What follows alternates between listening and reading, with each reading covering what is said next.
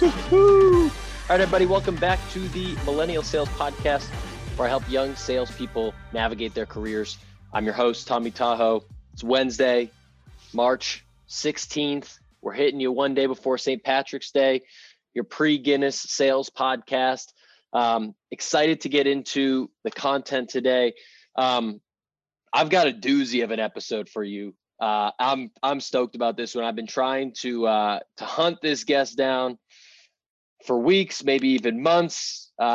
We've met, we've chatted, we've done the dozy-do, and now we are getting into a great conversation. So Zoe Hartsfield, you probably know her. You probably enjoy her LinkedIn content. She's probably one of the most recognizable, one of the most authentic people that I see on LinkedIn that I've met through the LinkedIn community. Zoe started off as an SDR over at BombBomb, which is a video platform. Transitioned into community while she was there. She really, at least when I first recognized her, was when she was running community at Dooley, which is a really popular sales tech. And now more recently, she took on running community over at Speckit, which is in the sales enablement space. And we get into a lot. I mean, we talk about her career, talk about how she got into sales, sending thousands of video messages as an SDR. As you can imagine, if you're selling a video platform, you want to highlight that video tech in your prospecting. So what she learned from sending all those videos, her transition into community, see that as a growing field in the sales world and the sales and marketing world. So she talks a little bit about why she did that, how she helped to build that out at Dooley, what the plans are at Speckit. They raised a pretty massive funding round from the Go-to-Market Fund and others last year, and have really caught fire. So they're definitely a name to watch. And then, towards the back half, we get real. I mean, we talk about mental health. We talk about her journey with that. We talk about some dark times and trying to turn the dark times into brighter times. And so if you are on board to get a little bit heavy today, this is going to be the podcast for you. If you want to keep it a little bit light, then maybe you pause this one and you start it up tomorrow. It's one of my favorite conversations that I've had in quite some time on the show. So I think you're really going to enjoy it. Show Zoe some love after the show. Ping her on LinkedIn, connect with her, add her. Let us both know what you thought of the episode. I'd love to hear your feedback. 27 seconds before we start, if you want to show love to the pod, please subscribe wherever you're listening. Leave us a review on Apple. Tell a friend about millennial sales. Be a friend, tell a friend. And you can follow me on LinkedIn, Tom Alamo. I post just about every single day. So without further ado, let's get into my conversation with Zoe Hartsfield. Let's go.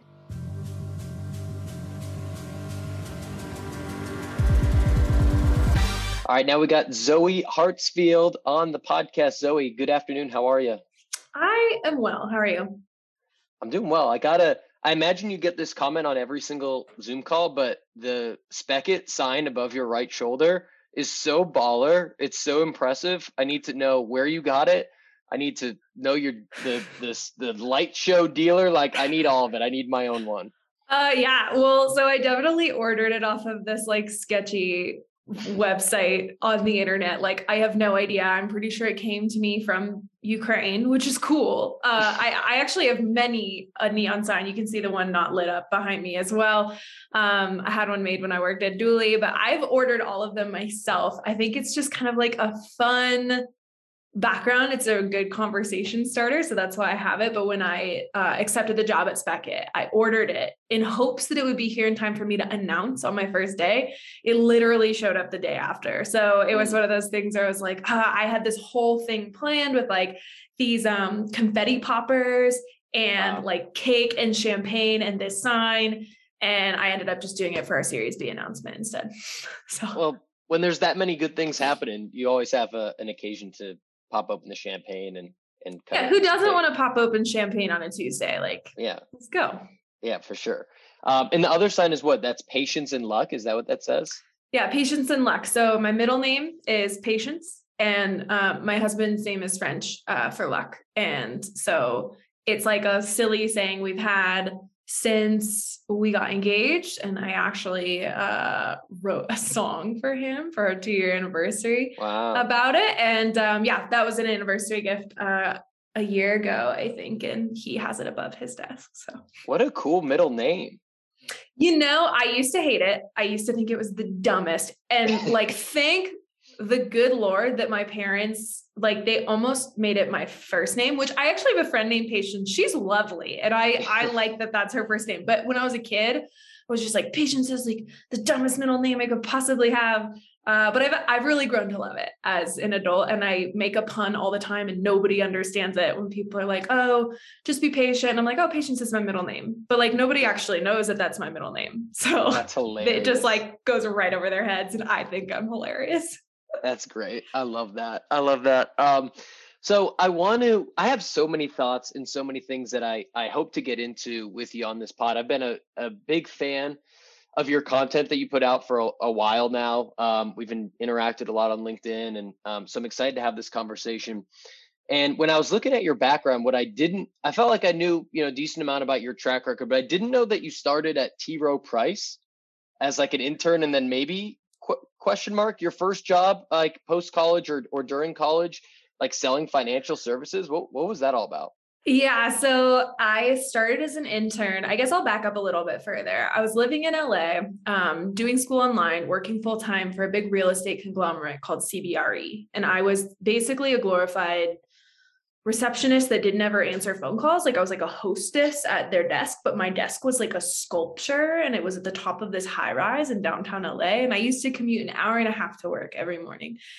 And I loved it. At the time, it was like the coolest job I thought I could possibly have. I was 20, I was living in LA. It was awesome. And then one night when I was driving home, somebody fell asleep at the wheel and they T-boned me, and I suffered a pretty bad head injury. And I couldn't work for several months because something happened with my eyes where they no longer converged at a single point, which made reading basically impossible. So I ended up moving home with my parents. They had moved to Colorado while I was in school, and moved home with them. And it was supposed to be temporary. I was just supposed to like recover for a couple months, go back out, go back to my job. They were like holding it for me. It was a whole thing.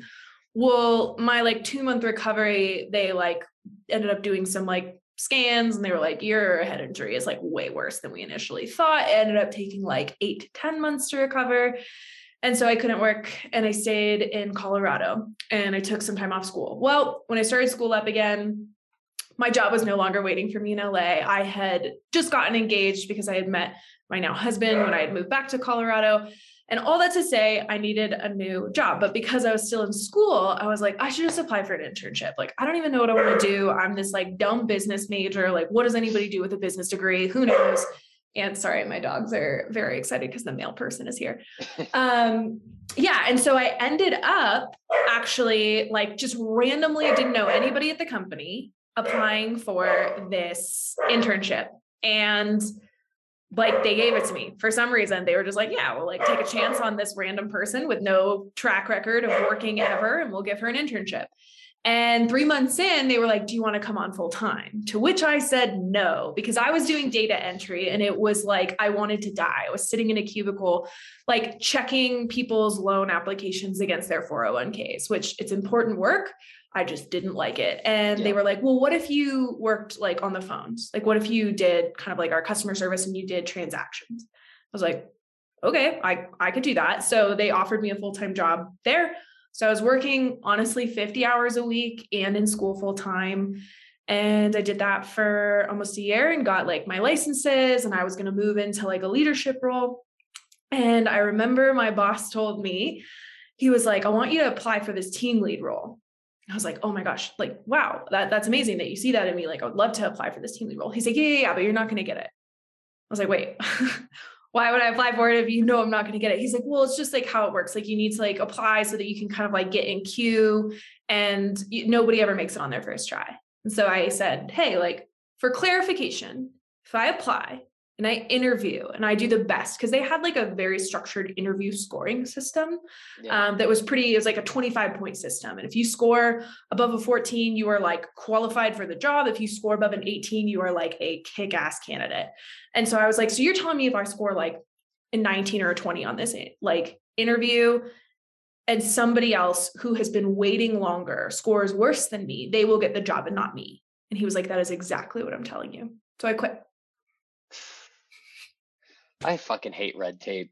It was wild, but like, that's just the way that they operated. Like, I make it sound like, oh, I just like signed my resignation. Like, I thought about it for a couple of weeks and I wasn't happy in that role. And it just made me realize like, I'm going to be waiting in line forever. And it doesn't matter if I'm the best possible option. And I wasn't saying I was better than everybody else, but I didn't even have a shot if I was better, it didn't matter. I wasn't going to get the role. It was all about tenure. It was all about seniority. And I was the youngest person on the team. So it wasn't going to be in the cards for me. And I'm just like a little bit too impatient for that. So I needed to be somewhere else. So I took a little bit of time off, and that's how I ultimately ended up at BombBomb.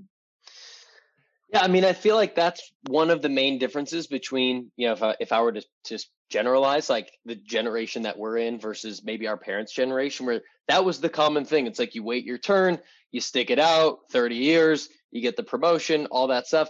And that's fine. But I rarely talk to people that are in our age bracket that are down for that. It's like, well, if I don't have a shot, if I'm the best person for the job and I still don't have a shot to get it, or I don't have a shot for the promotion, or I'm not getting paid equally or whatever it is, then, F you, I'm out. I'm going to go find something where, I do control my destiny more to an extent. And I just feel like that's definitely something that it seems like people of our generation have really like, it struck a nerve with them. And that seems to define a lot of people's paths early on. Yeah. I mean, like, where's the dignity in that? Like, I would lose all motivation if somebody was like, I don't care how hard you work. I don't care how talented you are. I don't care about the results that you get.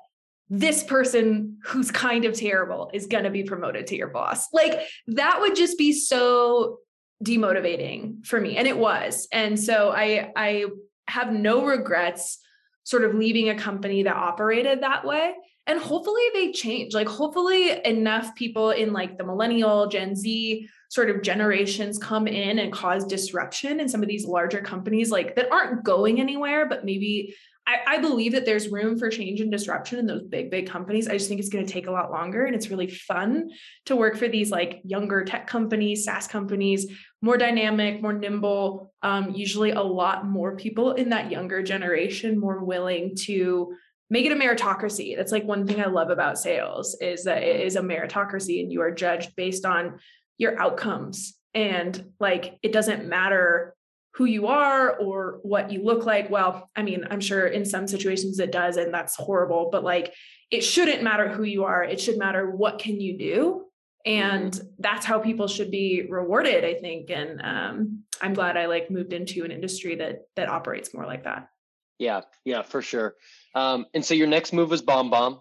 And I saw somewhere that you sent 4,000 plus personalized videos while you were there as a BDR. So I'd love to hear how that came to be. And just like, I mean, that's just it's a grind being a BDR or an SDR anywhere. But when you're sending that many videos and that's, your first tech or first SaaS sales job, like talk me through that experience. I actually feel incredibly lucky that was my first SaaS job and like sales job for a number of reasons. Number one, video is still like kind of on the come up. So whether it's BombBomb, Vidyard, Loom, like love those teams as well. Great tools. Video is still like a pattern interrupt for people. And not a lot of reps are using video. Now, I'm not saying send all your prospects a 5-minute video, like hard pitching them your product. Yeah. I'm saying leverage video to stand out in somebody's inbox in a creative way or stand out in their DMs. And so it sounds like it's harder than it was, but because it was my first foray into SaaS sales, like it was super obvious to me. I was like, oh yeah, this is just like how you prospect people. Yeah. And then like moving to companies where that wasn't the thing, it like blew my mind that people weren't using video regularly. I was like, wait, why not? It works so well. Like I had so much success with it. Now, to everyone else's credit, like I sold a video software. So it behooved me to use video to sell the video thing that I was using. But I do think it also like the positive responses I would get from people in like the LinkedIn DMs and be like, wow, like I never get videos like this is super creative. This is fun. Like, I think that is where the value is. And like, so it wasn't actually as overwhelming as it sounds. I think people get very intimidated by using video. They're like afraid to be on camera. They're afraid to talk to other people. But at the end of the day, like you wouldn't be afraid. I'm not afraid to talk to you on this Zoom meeting. We've all been on Zoom for forever. So you're just doing that, but nobody else is sitting on the other side. It's happening async. So it's worth taking that step to be brave, because I think the results speak for themselves. For sure. What was your move when you were doing videos? Was it like, I got my list and I just need to like bang out like 50 videos and I'm going to do like 30 seconds first take, like, here's what BombBomb does? Or was it more personalized or more like specific than that? Like, how did you generally go about it? So I took a different approach from probably everybody else on my team. I had a very generalized, relevance heavy, but personalization absent approach on my very first email touch. So that was really like an engagement litmus test. If they opened it, if they played the video, it was like 17, 20-second video, just like introducing myself, letting them know I was going to be connecting with them on LinkedIn and giving them a call later in the week.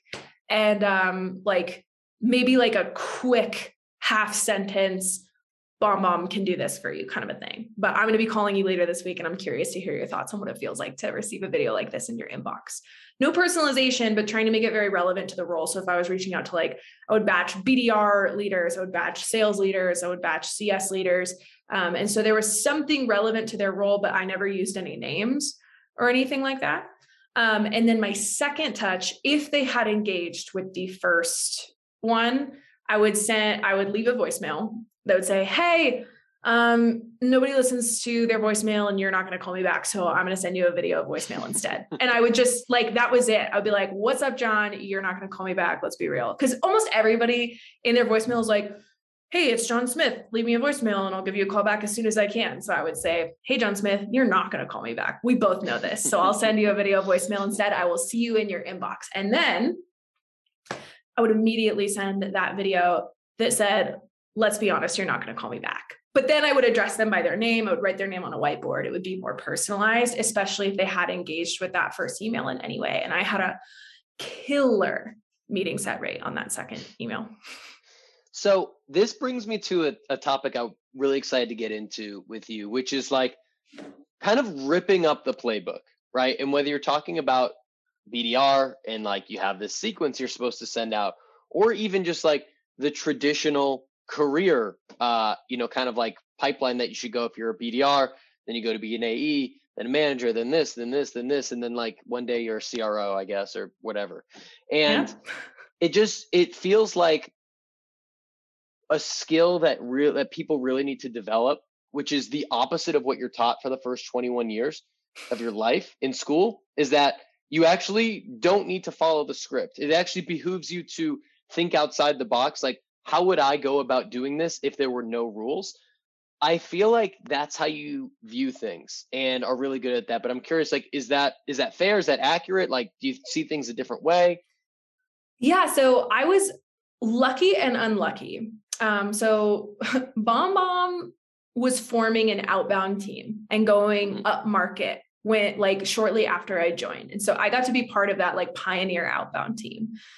That meant there was no playbook. So there was nothing I had to rip up. It was just kind of like, here's a sequence we made for you, but we kind of expect you guys to kind of rip it up and do your own thing with it. So every single person on my team wrote their own sequences. We were going after our own verticals. I was assigned mortgage as a vertical. My friend Clarissa went after home builders. She had a ton of success there. And we had completely different sequences. We had completely different styles, completely different messaging. But the unifying factor was we leveraged social and we really tried to be as human as possible.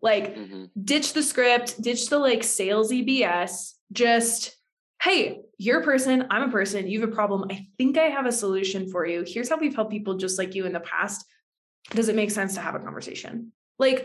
Not the hard ask, not the pushy, push past 7 no's and don't reach out to other, decision makers. I remember during the pandemic, it was tragic. It was totally tragic. You would call people and they would be like, sorry, I just got furloughed, or I'm actually taking some unpaid PTO and seeing if we go back to the office, or, just craziness was happening. Yeah. Right.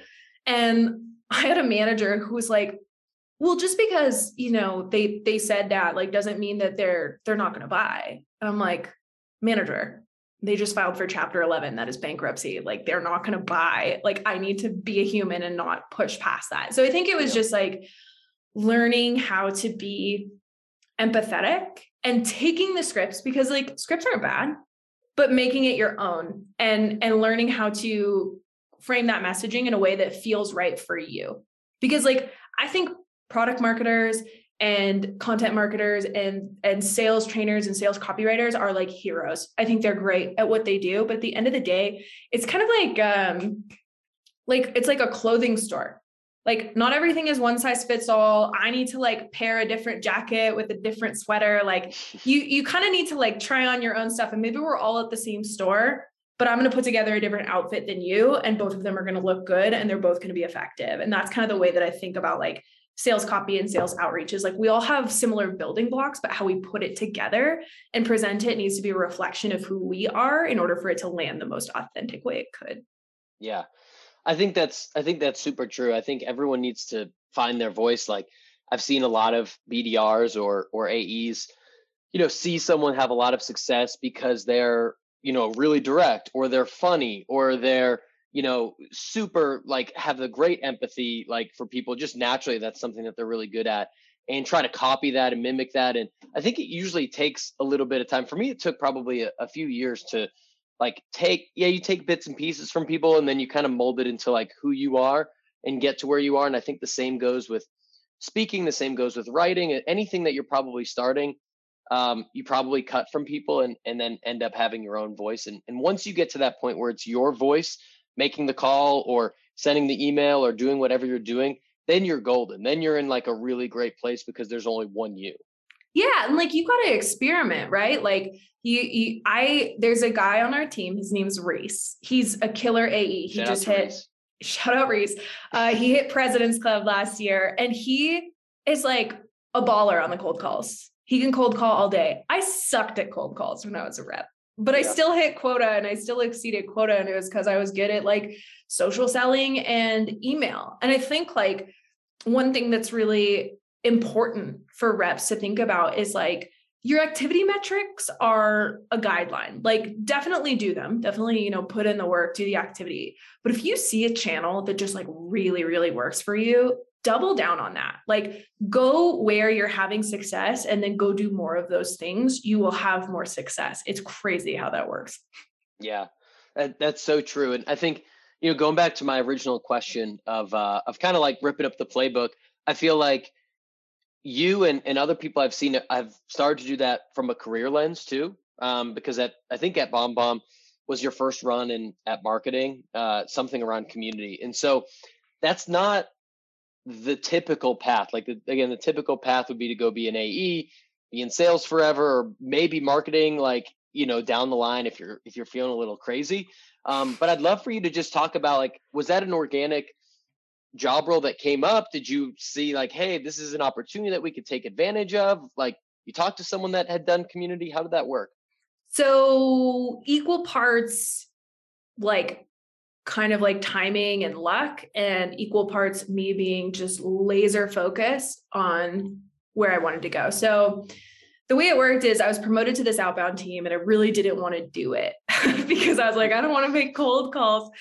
And I'm so glad I did it. I'm so glad my manager pushed me to do it, because it's an invaluable skill. Cold calling, cold emailing, being able to start conversations with strangers is something I will take with me through the remainder of my career. And I have no regrets that I learned how to do that. But at BombBomb at the time, the next role for me would have been an AE role, and it would have been in the smaller business segments, which is incredibly transactional. Nothing wrong with that, but I just like wasn't interested in taking like one-off demos, swiping credit cards, and passing people off. Like, I really wanted more relationship than that. And so I kind of went to my boss and I was like, well, what do I do if I don't want to be an AE? He's like, well, what do you want to do? So that was a challenging question, because at the time I didn't know. I was 2 months into the BDR role, already knowing that I didn't want to make cold calls for the rest of my life. And I was like, and I don't want to be an AE. So where do we go from here? And he just encouraged me to think about what I didn't want to do. And that was a really good exercise. He was like, what's the stuff you hate make a list of that, and then just like cross out the jobs that are going to require you doing that all the time. And I was like, well, I don't want to make, 100 cold calls a day. I was like, I can make a few, but I don't want to make 100. And like, I don't want to, have to be sitting up against the same 400 metrics every single day for the rest of my life. So like, I just quickly eliminated the things that I didn't love. And then I made a list of things that I was really passionate about and things that I enjoyed. And I was like, I love writing sales sequences, and I love getting people to respond, and I love testing subject lines, and I love getting people to engage and starting these relationships on social. And I like posting on social every so often and like seeing what's working and social selling.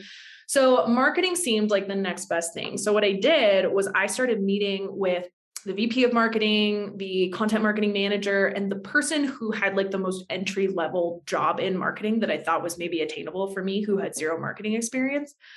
And I started meeting with them like every couple of weeks. And I would just ask them questions. And I would learn about their role, and I would learn about their day-to-day and the problems and what they wish they could like do better and what they would be helpful if they had help with, et cetera. And I asked the VP very candidly in March, I was like, I know that this is where I want to go. What do I need to do between now and 6 months from now to be the obvious choice when a role opens up? And he thought about it and he gave me a list of things. And then we started like conversing pretty regularly, and he would send me articles and be like, what are your thoughts on this? What do you think about this? And when all was said and done, the person who had that very entry-level role ended up moving to another company. And she DM'd me the day that she put in her notice, and she was like, John's going to reach out, like maybe brush up on your resume. I was like, okay. So the VP reached out to me and he was like, hey, I want you to apply for this job. Just so you know, I have created this role with you in mind, but like you need to interview for it. And so we did. And so I went through the interview process and applied and did a project. And the final interview, it was down to me and one other external candidate. And he asked me point blank, he was like, Zoe, the other candidate, like I'll tell you right now, she's got 5 years of experience in marketing. Why should I hire you over her? And like, I have no clue what possessed me to say this to this day. Like, it was such an immediate response out of my mouth that like, I don't know how my brain computed the information, but I was just like, I don't know that you should. Like, I don't know that you should hire me over the person with more experience. If you want somebody who knows how to do, like the social and like do all of the stuff that's in the job requirements and has done it before, then like, I'm not your girl. I was like, but if you want somebody who knows our customers and who's spent like hundreds of hours on the phone with prospects and the people that we help and knows the problem that we solve really intimately, and you're willing to teach me some of those technical skills, then I think I'm the right option. But like, that's really up to you. And I remember walking away from that conversation, and I straight up like told my husband, I was like, I just lost the job. Like, they're not going to hire me. They're not going to give me that job. And he told me afterwards, he was like, that was when I knew I wanted to hire you, because there is a strength. I didn't know this at the time, but I know this now. There is a strength in having the self-awareness to know what you know and know what you don't know, and like bring that to people proactively. Like, hey, this is what I'm good at. I also know what I'm really not good at, but I am willing to put in the work to get there. And so for somebody in sales, like I knew what my strengths were. I also knew I had no marketing experience. So if they wanted experience, like I can't just like manifest 5 years of marketing experience in one interview. It's just not going to happen. But yeah, I think sales taught me a lot about self-awareness, even though I wasn't aware of it at the time. And I think that is a real like advantage for people going through their careers. And if you can know what you want and know what you don't want and know what you're good at and know what you're not, it's just going to help you as you try and carve your own career path outside of maybe like the norm. I mean, how true is that in just about, my mind's racing just through like every sort of sales or even personal conversation that you have. Like if you know what you want and you know like what your boundaries are, let's say in a deal, like it's pretty easy to have that conversation. It's like, here, we'd love to work with you, but here's the price. If someone's asking for a crazy discount, it's like, if you know you can't go that low as they're asking, and that's just like unreasonable for you to do, then it's like, well, I might lose the deal, and that's okay, because there's nothing else that can be done. I think there's a lot of power in that. And again, like when I think about the first few years of my sales career, every deal was like going to my boss, like, all right, how low can we go on this to like get this deal done? And we got some deals done, but to the point where, I'd get in trouble for discounting or whatever. And it's like, there's a lot of strength to be had in those types of conversations, or a career conversation, and knowing this is where I'm at, this is what I can do, this is what I'm good at, this is what I can't do. And just throwing that on the table and being able to live with, like, it sounded like you could have lived with the consequences of not getting the job in that situation. Yeah, I mean, it would have been tough, but I think it's Josh Braun who talks about like separating yourself from the outcome. I'm sure a lot of other people do too, but he's the one who's coming to mind right now. Yeah, phenomenal. Like separating yourself from the outcome. And like, that's a little bit easier to do in sales because it's like, you're not necessarily selling yourself. It's a little harder in like the job market, or like when you're up for a promotion and you don't get the promotion. So funny story, actually, a few months prior to all of this, there was an opportunity for a promotion that I did end up getting. It was when I was inbound, and then there was like an opportunity to go outbound. There was one spot open, and I didn't even know that I was up for it, but me and one other person were up for it, and they ended up giving it to her. And I was so confused by that because like we were like always at the top of the board together. Like I couldn't figure out what I had done wrong. I wasn't sure why I didn't get the opportunity. They ended up promoting me 6 weeks later. But for that 6 weeks, I was very salty and upset about it. And I ended up sitting down with my VP randomly, like a few days after the promotion happened. He was like, what? He's like, what do you want to ask me? I was like, what do you mean? He's like, I know you want to ask me something. What do you want to ask me? And I was like, okay, like level with me. Like, why was it her and not me? And he was like, you left it too close to call. And that was a really interesting lesson about not leaving it up to the umpire and making sure that you were an obvious choice. And basically what he had said is we were neck and neck.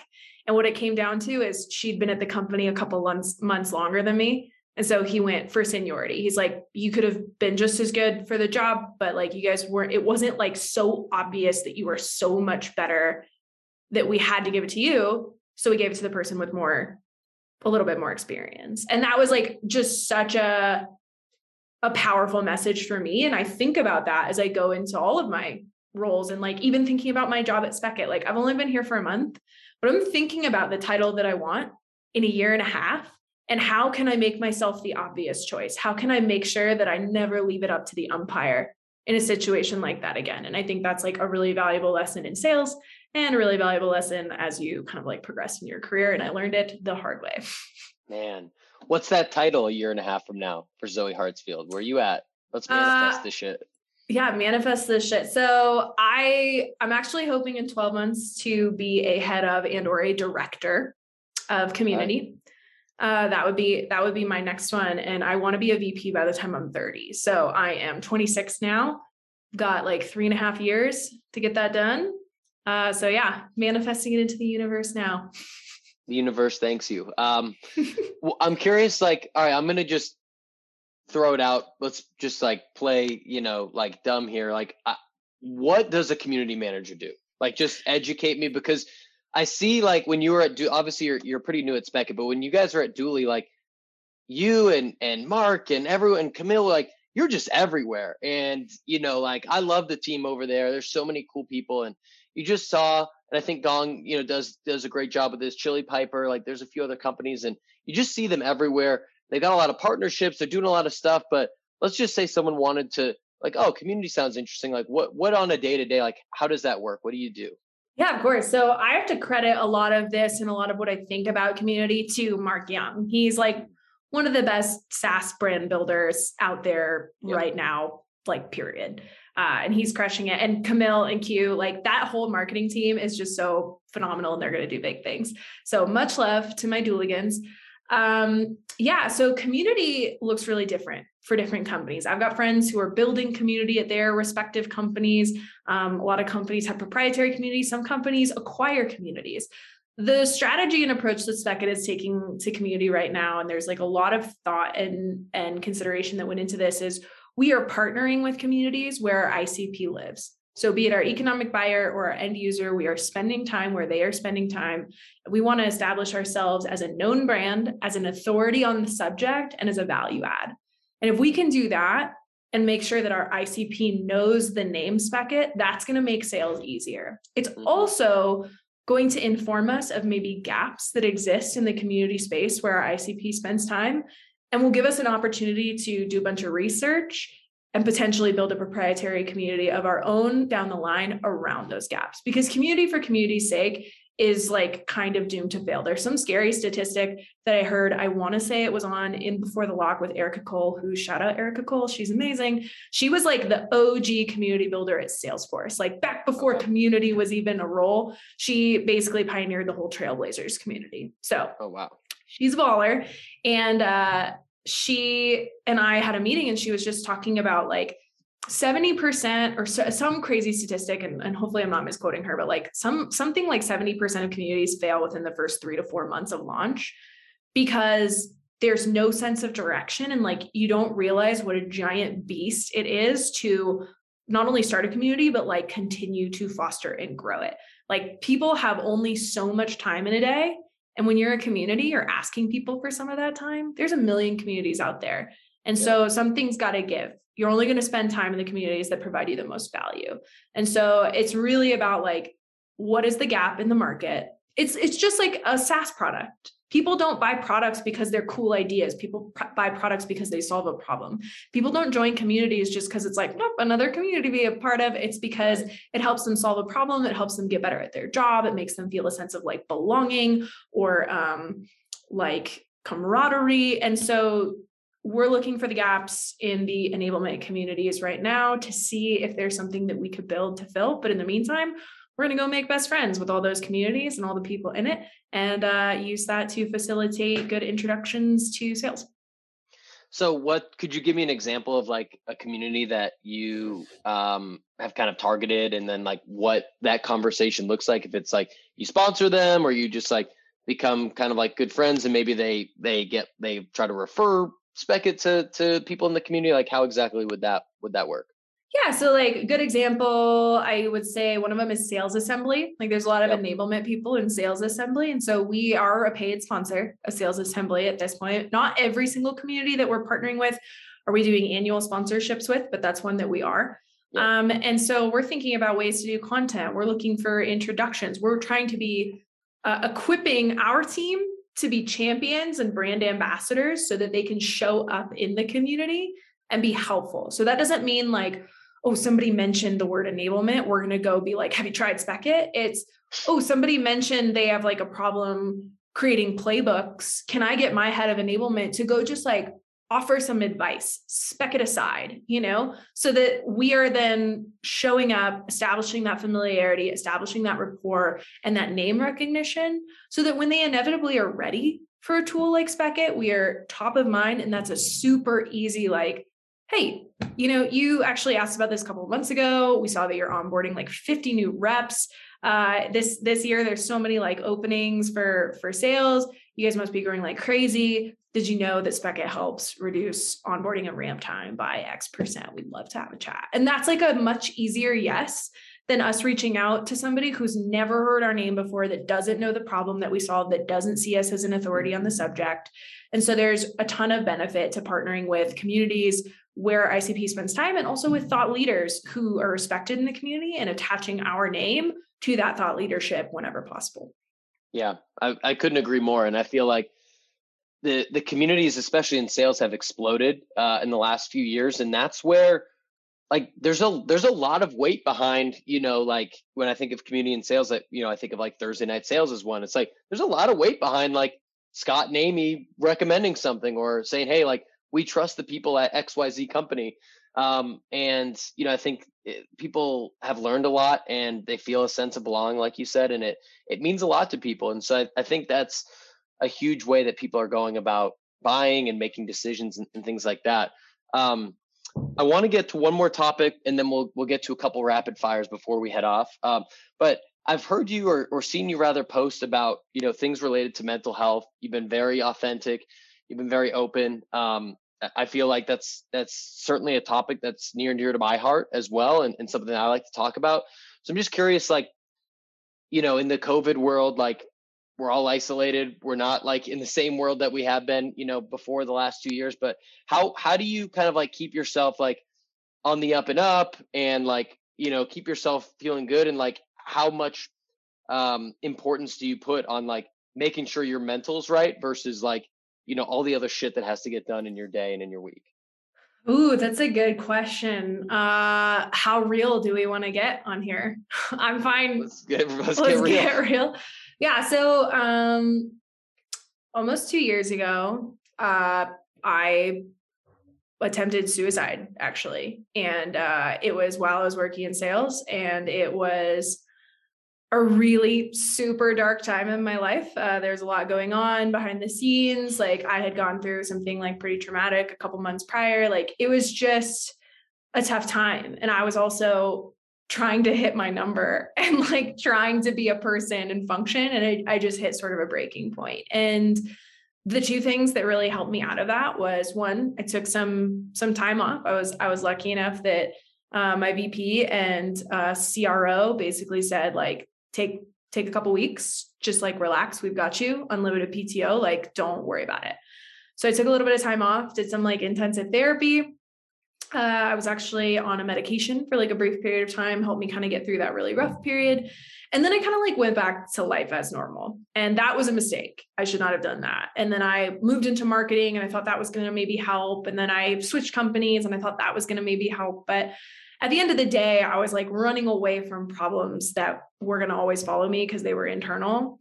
And so the things that have really, really helped me in the last, I would say 5 or 6 months is going to therapy and committing to it, and like not feeling a sense of like shame or dread or like embarrassment that I go to therapy. It's now something that I'm like kind of proud of and like recommend to everybody. Having a dedicated person help you. If you broke your leg, nobody's going to shame you for going to the doctor to like get a cast. And yet when like our head's a little broken, we're like, oh, that person has to go to therapy. Oh my God. Like, no, it's just like, you need professionals to help you with the things that you are not an expert in. And so I think that's really, really been helpful. I've been working out more consistently recently, running, going to the gym, which I wasn't doing because of the pandemic. I just was like too afraid to go to the gym because of all the germs for a little bit. And then, the other thing was just like really, really investing in like community and friendships, like be it community in terms of the communities I'm a part of with sales, like Thursday Night Sales has been like a really bright spot in my weeks. But also really investing in like my people, like Kelsey Calabro and I from Dooley, we became friends. We talk every single day. And I also have friends who don't work in SaaS sales whatsoever that I talk to most days. And I think just like being more open and being more honest. I'm somebody who has a really easy time talking about the hard things after the fact and not an easy time opening up about them when they're actively happening. And so just really challenging myself this year to be honest when I'm having a hard time, instead of shoving it down and trying to dive into work, because that's what I've done historically. And then the final thing is just like having mentors who know me and who see me and who can call me out when they think I'm like getting a little bit squirrely. Corey Kosick, who is the CEO of Aspireship, actually had a really candid conversation with me before the start of the year.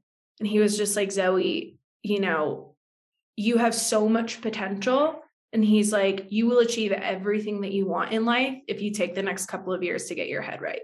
Like, and he meant it. And he said it because he cares about me. And he saw that I was like running full speed and going to like run myself into the ground. And he was like, if you can just dial in your mental health, like there's nothing you won't achieve. And having somebody speak that into my life who I know like shoot me straight, but also encourage me in that way was super, super powerful. So I guess to summarize, therapy, exercise, and community and mentorship has just like really been integral in helping me feel more like a whole person.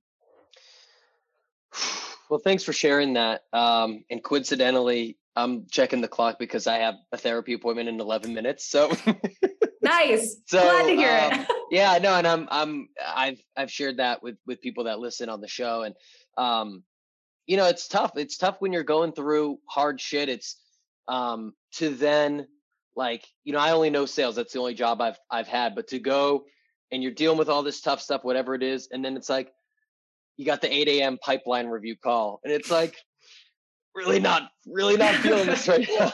It's really, I'm really not. And I would echo that, having conversations, if that's how you're feeling with, your boss is helpful to let them know where you're at so they can keep that in perspective. And I think people will more likely than not surprise you in the positive, that they're like, can see you as a person and treat you as such. And if they don't, then that's probably your first clue that you need to find a new boss or a new job. But I think just kind of like talking through this and being open, and I definitely agree with the exercise, definitely agree with the community. It can be virtual. It's better in person, at least having someone in person for sure too. But all of that I think is super helpful. So I'm glad that, you're able to share that with everyone too. Yeah. I think, it's going to sound really cheesy, but like depression, anxiety, the darkness, whatever you want to call it, it wins when we are isolated and when we feel alone. And like, there's this thing in the back of our head that says like, nobody cares, or like, you're weak if you share about this, or whatever the narrative is, that like there's something bad about you if you're honest about this thing. And it makes us keep things kind of like bundled up inside because we want to seem put together.